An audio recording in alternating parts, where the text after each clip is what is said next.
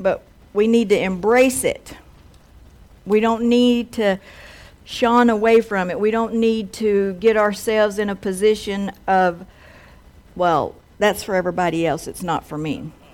You know? And we can take that attitude, but if we do, correction is not going to benefit us. How many of you know that when you correct somebody, you do it because you want to see them do better, or act better, or have better? Amen? I never whipped one of my kids because I hated them.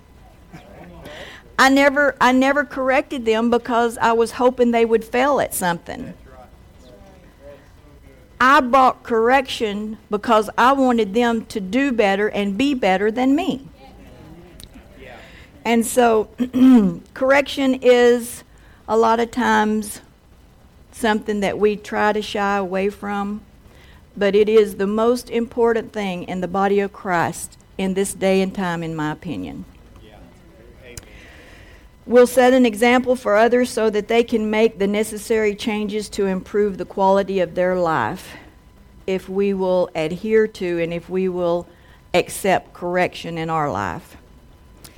Hebrews 12:1 and 2 says, "Wherefore, seeing also we are compassed about with so great a cloud of witnesses, let us lay aside every weight and sin which doth so easily beset us, and let us run with patience the race that is set before us, looking unto Jesus, the author and finisher of our faith, who for the joy that was set before him endured the cross, despising the shame, and is set down at the right hand of the throne of God.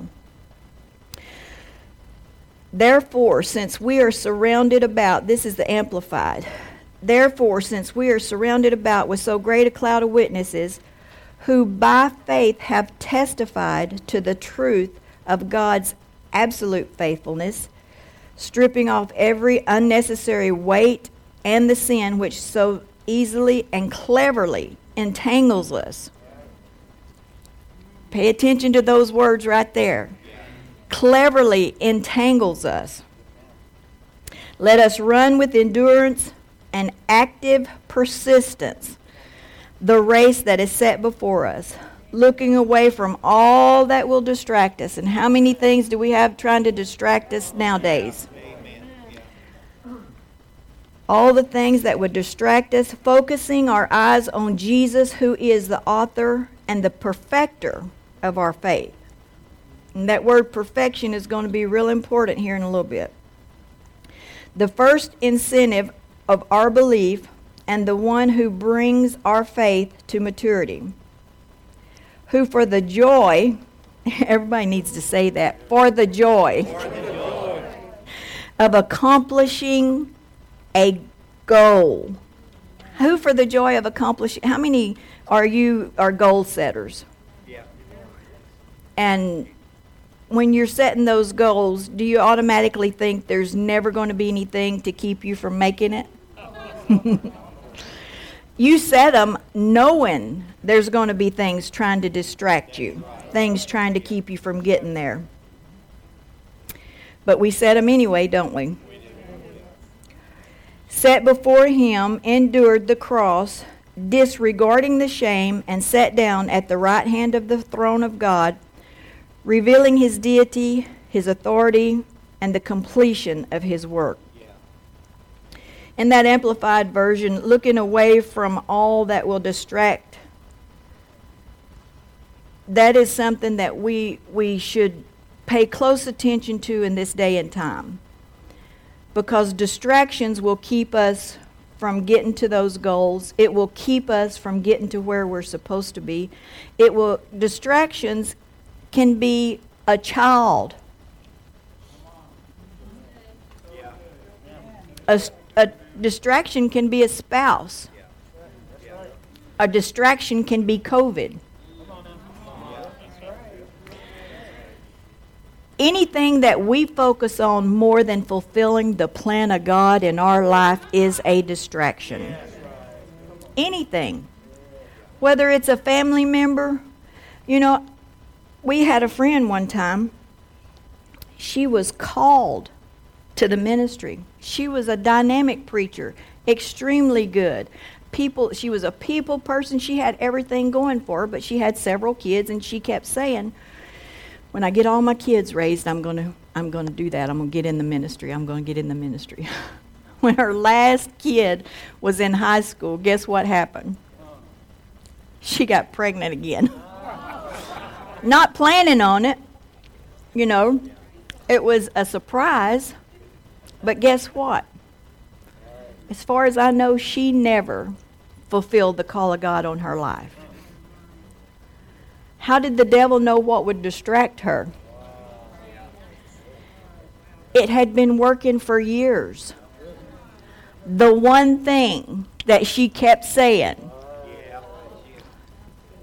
when I get my kids raised, I'll have time to devote and do that.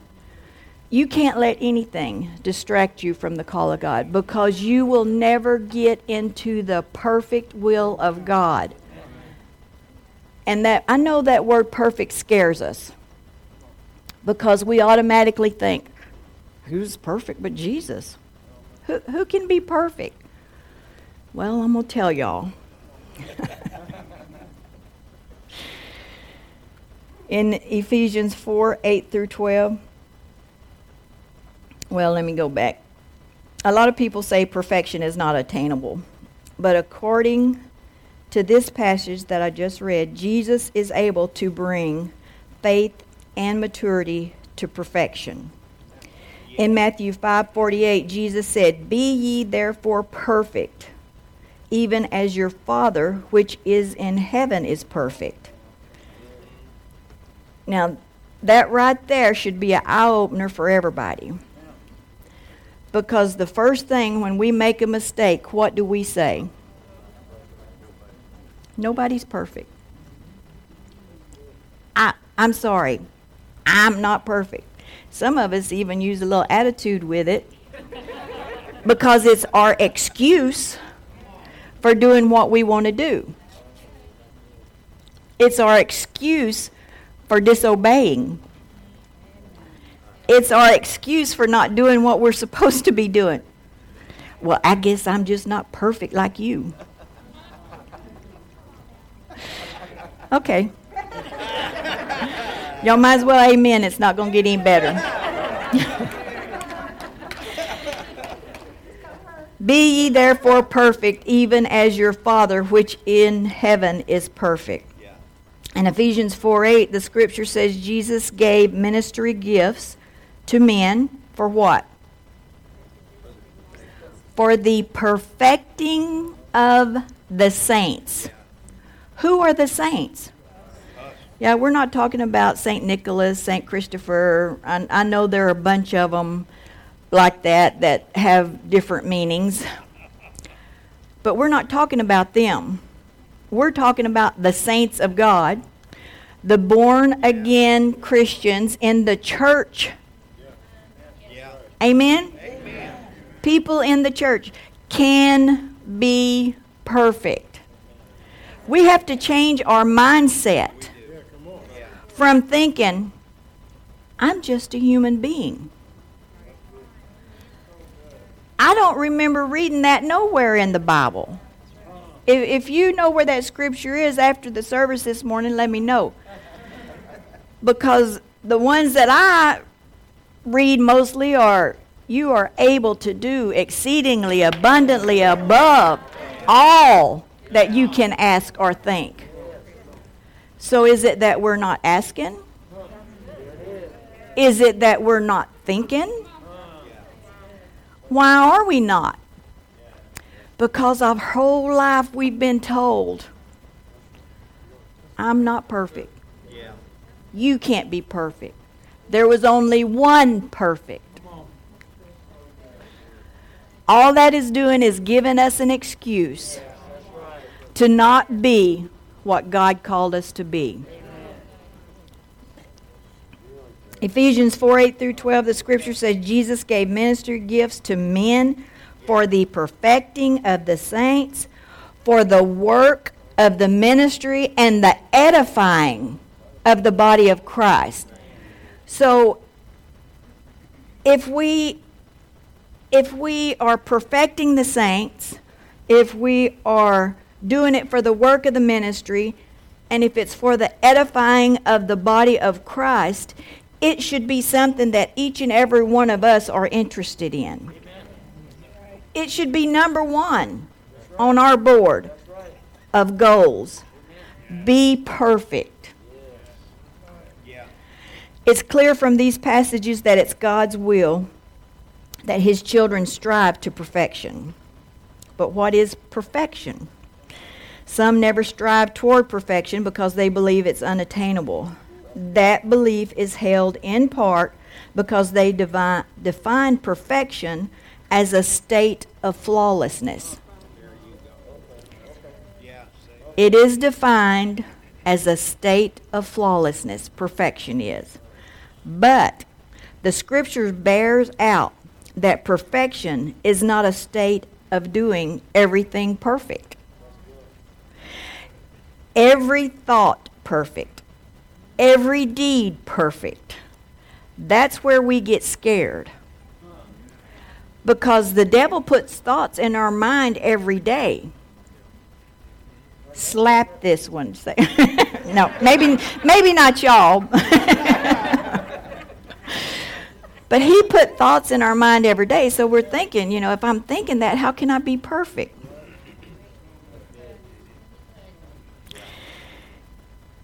It's clear what he wants for us, God, but it's also clear that the devil's going to try to do everything to keep us from attaining our goals. The Scripture bears out that perfection is not a state of doing everything perfect, every thought perfect, every deed perfect. Notice what 2 Chronicles 16:9 says about perfection.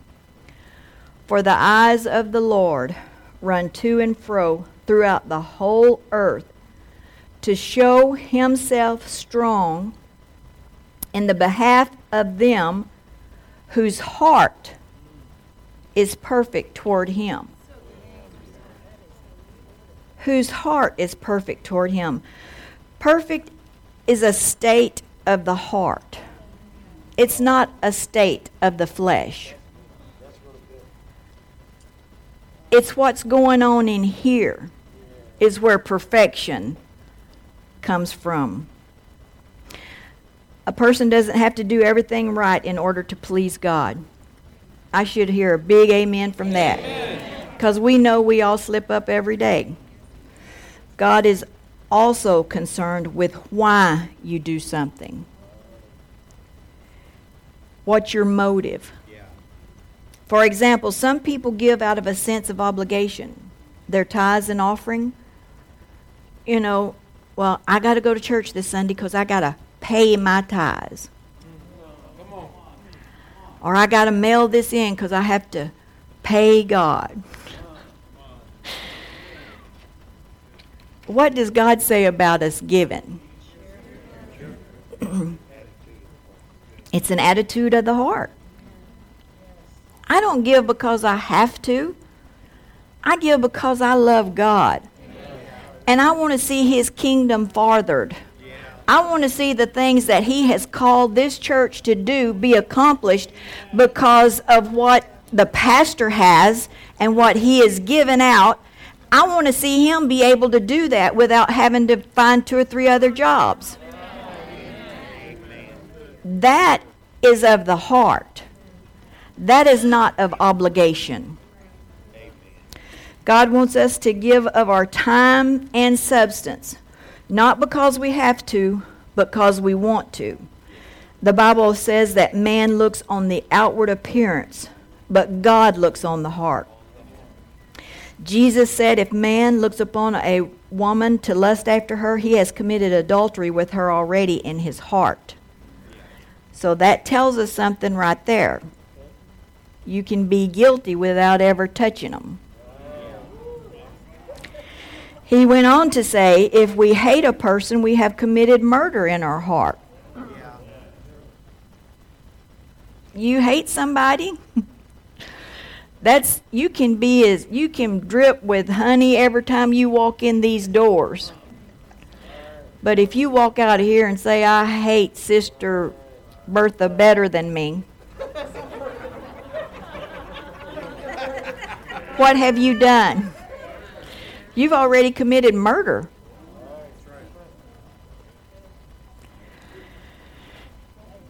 Clearly, perfection is not defined by what we do with our physical body. According to Jesus, we could get it right in our body but still miss it in our heart. Perfection is a state of the heart, not the flesh. In order for Jesus to do his work of maturing and perfecting our faith, it's apparent from Hebrews 12:1 that changes must take place.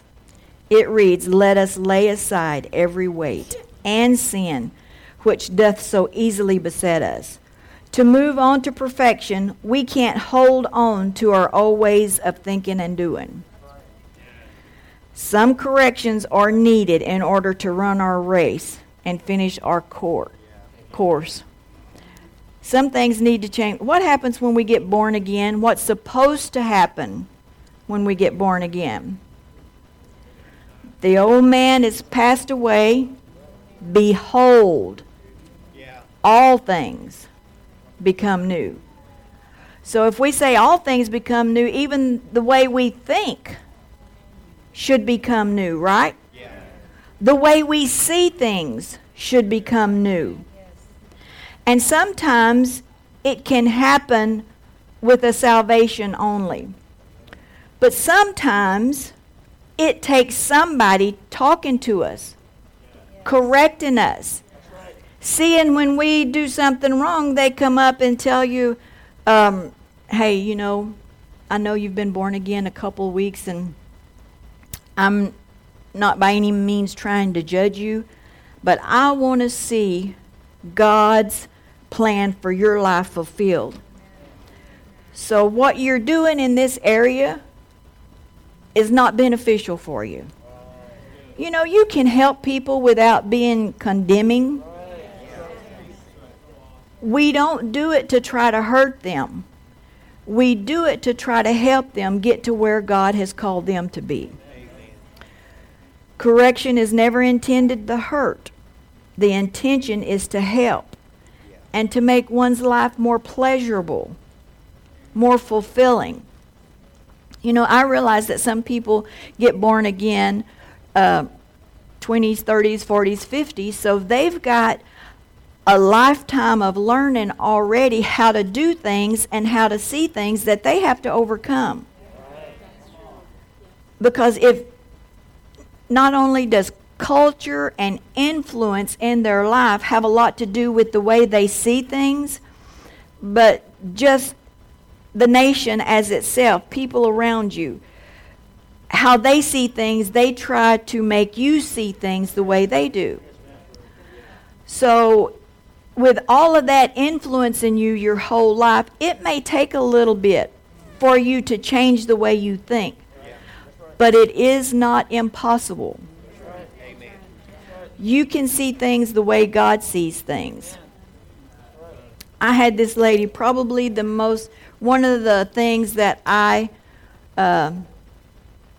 really changed my life in the way I saw things was I had this lady that had made it her life's goal to make me miserable. And she didn't mind telling anybody about it either. And she sure didn't mind doing whatever she could to make mine miserable.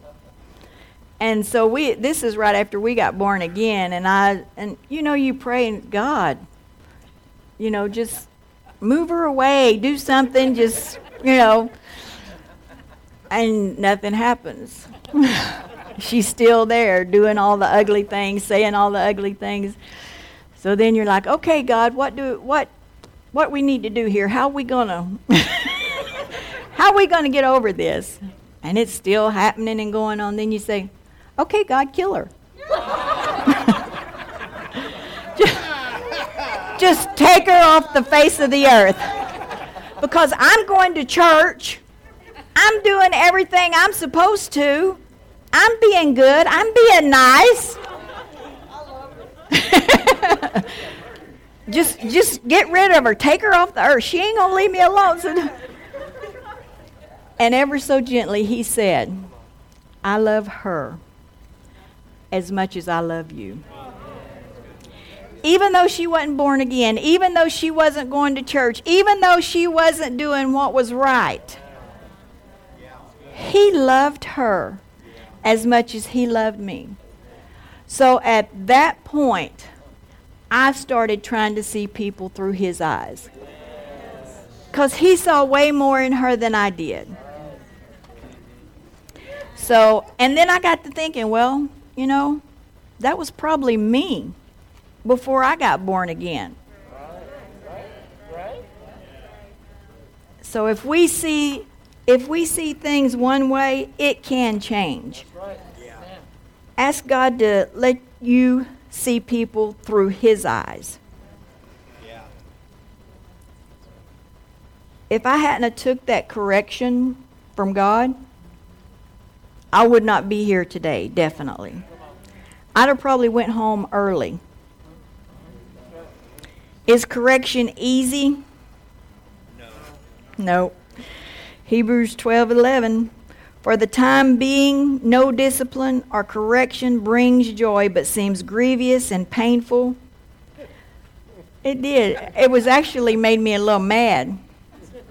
And, you know, and like I said, you know, I started telling God, but, you know, I go to church every Sunday. I'm doing this. I'm helping in Sunday school. But you want to see somebody die?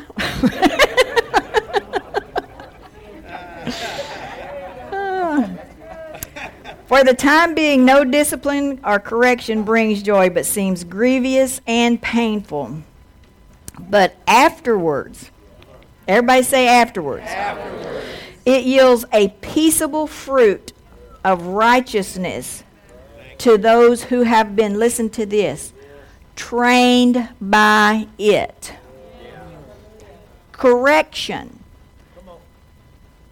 Trained by correction brings what? Peace, righteousness. If we will allow correction to train us, we can live in peace. People traveling the world looking for peace. I mean, you hear these journeys that people take and they say stuff like, well, you know, I was just needing some peace in my life.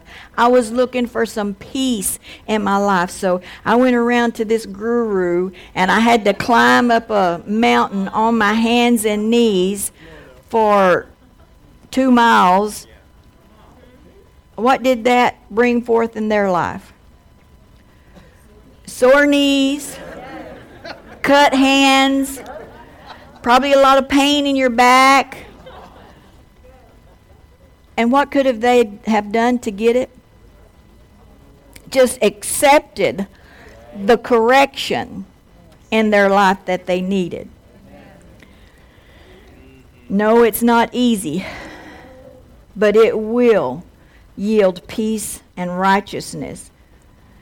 You know, the word train means to teach so as to make fit, or to make somebody qualified or proficient in something. How many of you want to be proficient in your salvation? I don't know about y'all, but Ricky and I have always been the type that if we're going to do anything, we're going to do it whole hog. I'm not going to play over it in here just for people to see what I'm doing. If I'm going to commit to it, I'm going to do it right. Everybody should have that attitude. We're not just here to get in salvation to get the blessings of God. We're not. All that stuff comes with it. But I'm here to get correction too. Because that correction is going to help me. It's going to yield peace in my life. The word trained also means to form by instruction or discipline or drill. You know, we have a minister we follow pretty close, and he said when he was growing up, I don't remember if it was karate or jiu-jitsu or something like that, he started training in that area, and he said their trainer, of course, they're always black belts or whatever, and he had this line of guys standing up, and he said he would walk in front of them, and he would go through things with them over and over and over and tell them, okay, this is how you stand. When you stand, and you stand with your hands down, ready, and you just don't. You got to be ready for what's coming all the time, in other words. So he said the instructor would be giving them instructions, and he'd have all the guys or girls, whatever they were, lined up walking down through there. And he said if he walked by you and he noticed that you wasn't standing correctly, he would just swoop his feet under you and kick your legs out from under you. And when you got up, you said, "Thank you, sir, for helping me correct my stance." Because had they been standing right, he would have never been able to take them out. Y'all didn't hear that. If you are standing right, the devil will never be able to take you out. He does not have more authority or power than God. We can't say, "Oh, the devil's been after me all." No. I'm doing what I'm supposed to. So he cannot take me out. He cannot make me fail. He cannot make me fall. He cannot make me falter. Only if I'm not living in that peace and righteousness that came from accepting correction. Are y'all hearing me now? If I'm not living to him that knows to do good and doeth it not, it is sin. So in our lives, when we are allowing frustration, pity, whatever to come, we're ultimately saying, "God, you didn't do enough. It wasn't enough for me. Or you can't help me." To train means to teach so as to make fit, qualified, or proficient. To form by instruction or discipline, or to drill something. To make prepared. If I'm trained, I am made prepared for a task or a skill. If I am trained, if I accept the training, it will direct the growth in my life, which sometimes can be by bending or purging me. The word train also means to direct the growth of, such as a plant. Usually by bending or pruning and tying. How many of you ever seen an ivy? Ivies grow pretty good.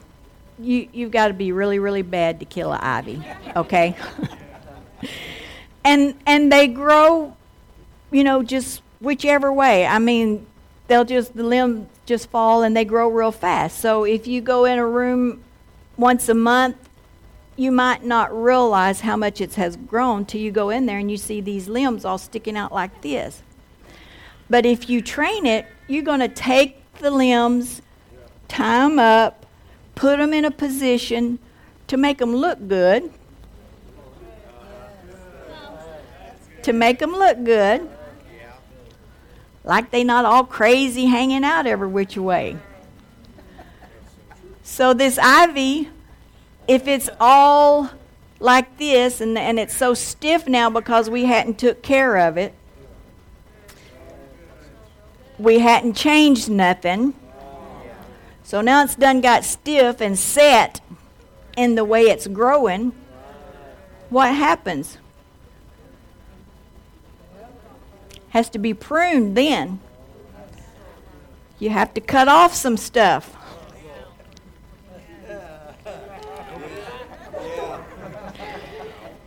Ow.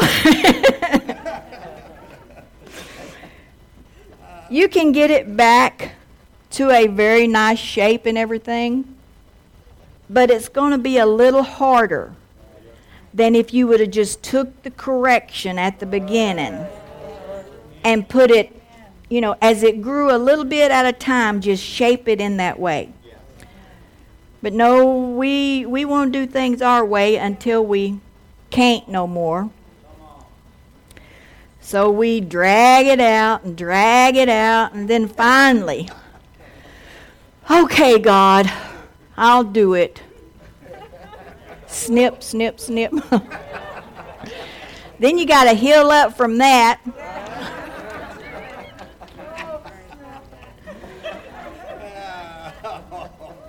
In training an ivy, it's easier to bend it when it's young. If you wait too long, you have to trim it or cut it off, or sometimes just start all over.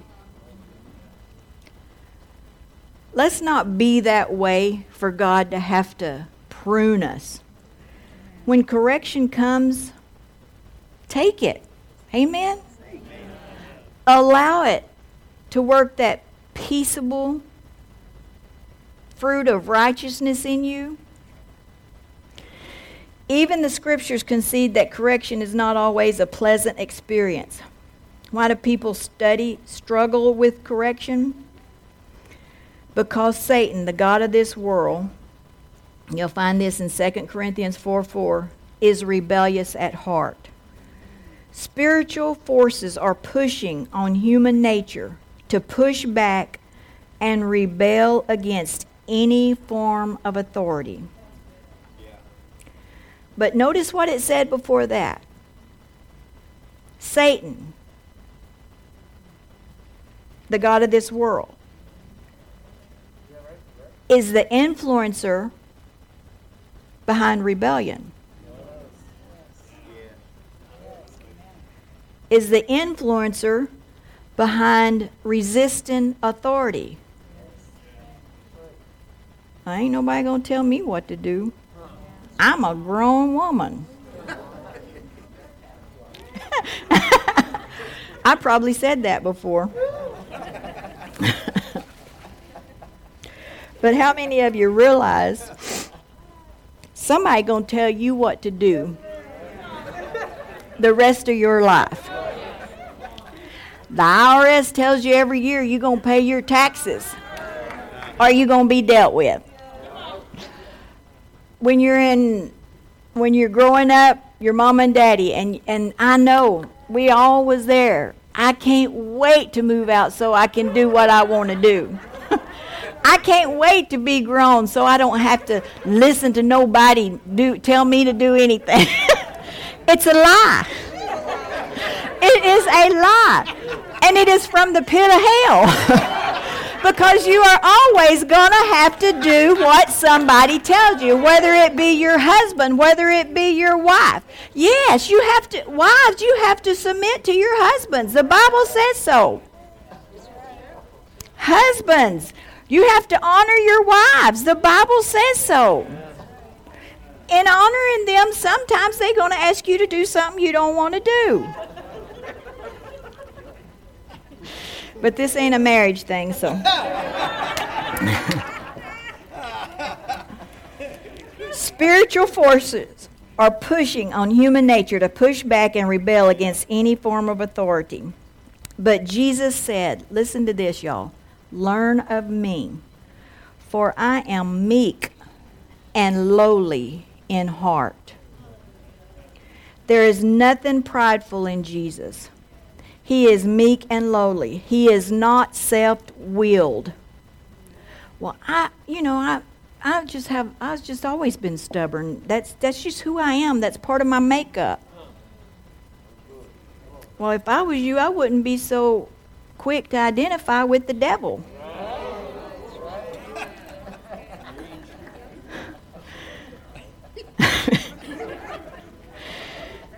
Stubbornness is good. as long as you're stubborn toward the things of God.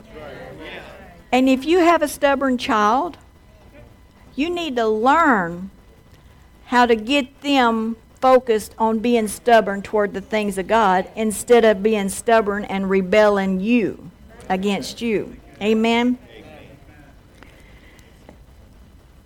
Jesus said, "Learn of me, for I am meek and lowly in heart." There is nothing prideful in Jesus. He is meek and lowly. He is not self-willed. He said he came to only do the will of his Father. He never self-initiated anything. He was the obedient servant of God unto his death. To be like Jesus, we can't have a stubborn bone in our body. Amen. The world is defiant and disobedient. And if you don't believe that, look at the news. See what's going on around you. Defiant, disobedient. If you don't want to be like the devil, you can't be defiant and rebellious. To be like Jesus, we must be pliable and responsive to the corrective hand of God. If there's things that are weighing us down, we have to lay them aside. If there's unaddressed sin in our lives, He will move us towards repentance, refreshing and renewing us in His Word so we are empowered to live a holy life. You know, we're empowered to live for Him. Correction may be unpleasant, but Hebrews 12:11 declares that it yields the peaceable fruit of righteousness to those who have been trained by it. It's frustrating to keep doing something over and over and over that's wrong and hurtful and not beneficial. It brings great relief and joy when we receive needed correction that redirects our course. Amen? It redirects our course with resulting success. You know, correction is like, if I'm your friend and I'm standing out here by the road and a half a mile down the road, the bridge is out, and I see you going by at a high rate of speed, and I'm like, I could tell them, but hey, I'm not their boss. Hey, see you later. And they go run off that bridge because nobody warned them. Now, it's one thing if I get out on the road and say, hey, wait, there's a bridge out. Well, you're not going to tell me what to do. Then they just going to run off the bridge on their own. That's on them. That's not on me. Because why? They would not receive correction. Recalculate. Turn the car around. No, I always drove this way. I always did it this way. This is how I get there. I'm going to do it this way this time. Do it. But after you wreck your car, mess up your body, don't come crying to everybody saying, I don't know why God didn't rescue me. I don't know why God didn't help me. Somebody was trying to. He sent somebody out there waving at you. Righteousness means acting in accord with divine or moral law, free from guilt or sin. You know, we hear a lot about freedom. We hear a lot about we're in America. We're free people. But the freedom that we should be desiring is not free from the laws of the country, not free from having to obey the laws of the land. Our freedom is being free from guilt and sin. And when you live free from guilt and sin, you're able to lead a peaceable life. Amen? To make it simple, just do what he said to do. Nike coined the phrase, but it is so good for us. Just do it. Just do it. Our desire should be to run to and not away from correction. Though unpleasant, it is necessary for Jesus to complete his perfect work in us. He's trying to move us toward perfection. The path will be paved with much needed correction. Amen? Amen. But remember, Hebrews 12:6 says it is an expression of the Father's love to correct us. So we shouldn't get all bent out of shape when correction comes. It is an expression of his love for us. He's standing there on that road where the bridge is out saying, don't go this way, don't do this, don't act like that, don't say that, don't be ugly. Amen? Amen. Well, I'm just who I am. And where has it got you so far? He's moving us all toward perfection. The path will be paved with much needed correction. But remember, Hebrews 12:6 says it is an expression of the Father's love. For the Lord corrects and disciplines everyone whom he loves. So let us push back when confronted with the rebellious nature of the God of this world. Rather, let us learn of Jesus yielding ourselves to God with meekness and lowliness of heart. Just because you're meek and lowly don't mean you're a weakling. Amen? We're not weaklings. We're the body of Christ. We're warriors. But we don't have to fight in this world. We only fight the good fight of faith. That's right. That's right. People say the only person who likes change is a wet baby. But if we as church members are dry and content with ministry as usual, it may indicate that there is no clear vision for a preferable future. After all, we've never done it that way before. Well, guess what? There's always the first time, right?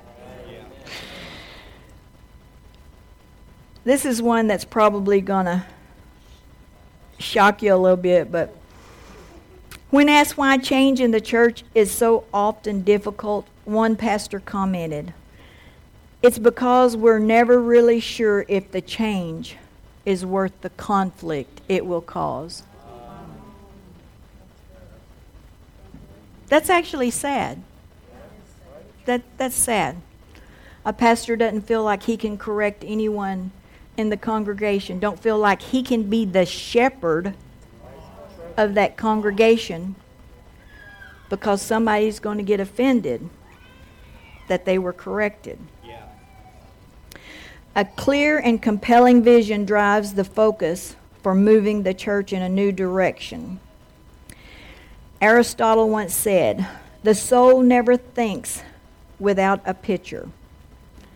And Proverbs tells us, where there is no vision, the people perish. Vision provides a snapshot or a painting of the church's preferred future with all its possibilities.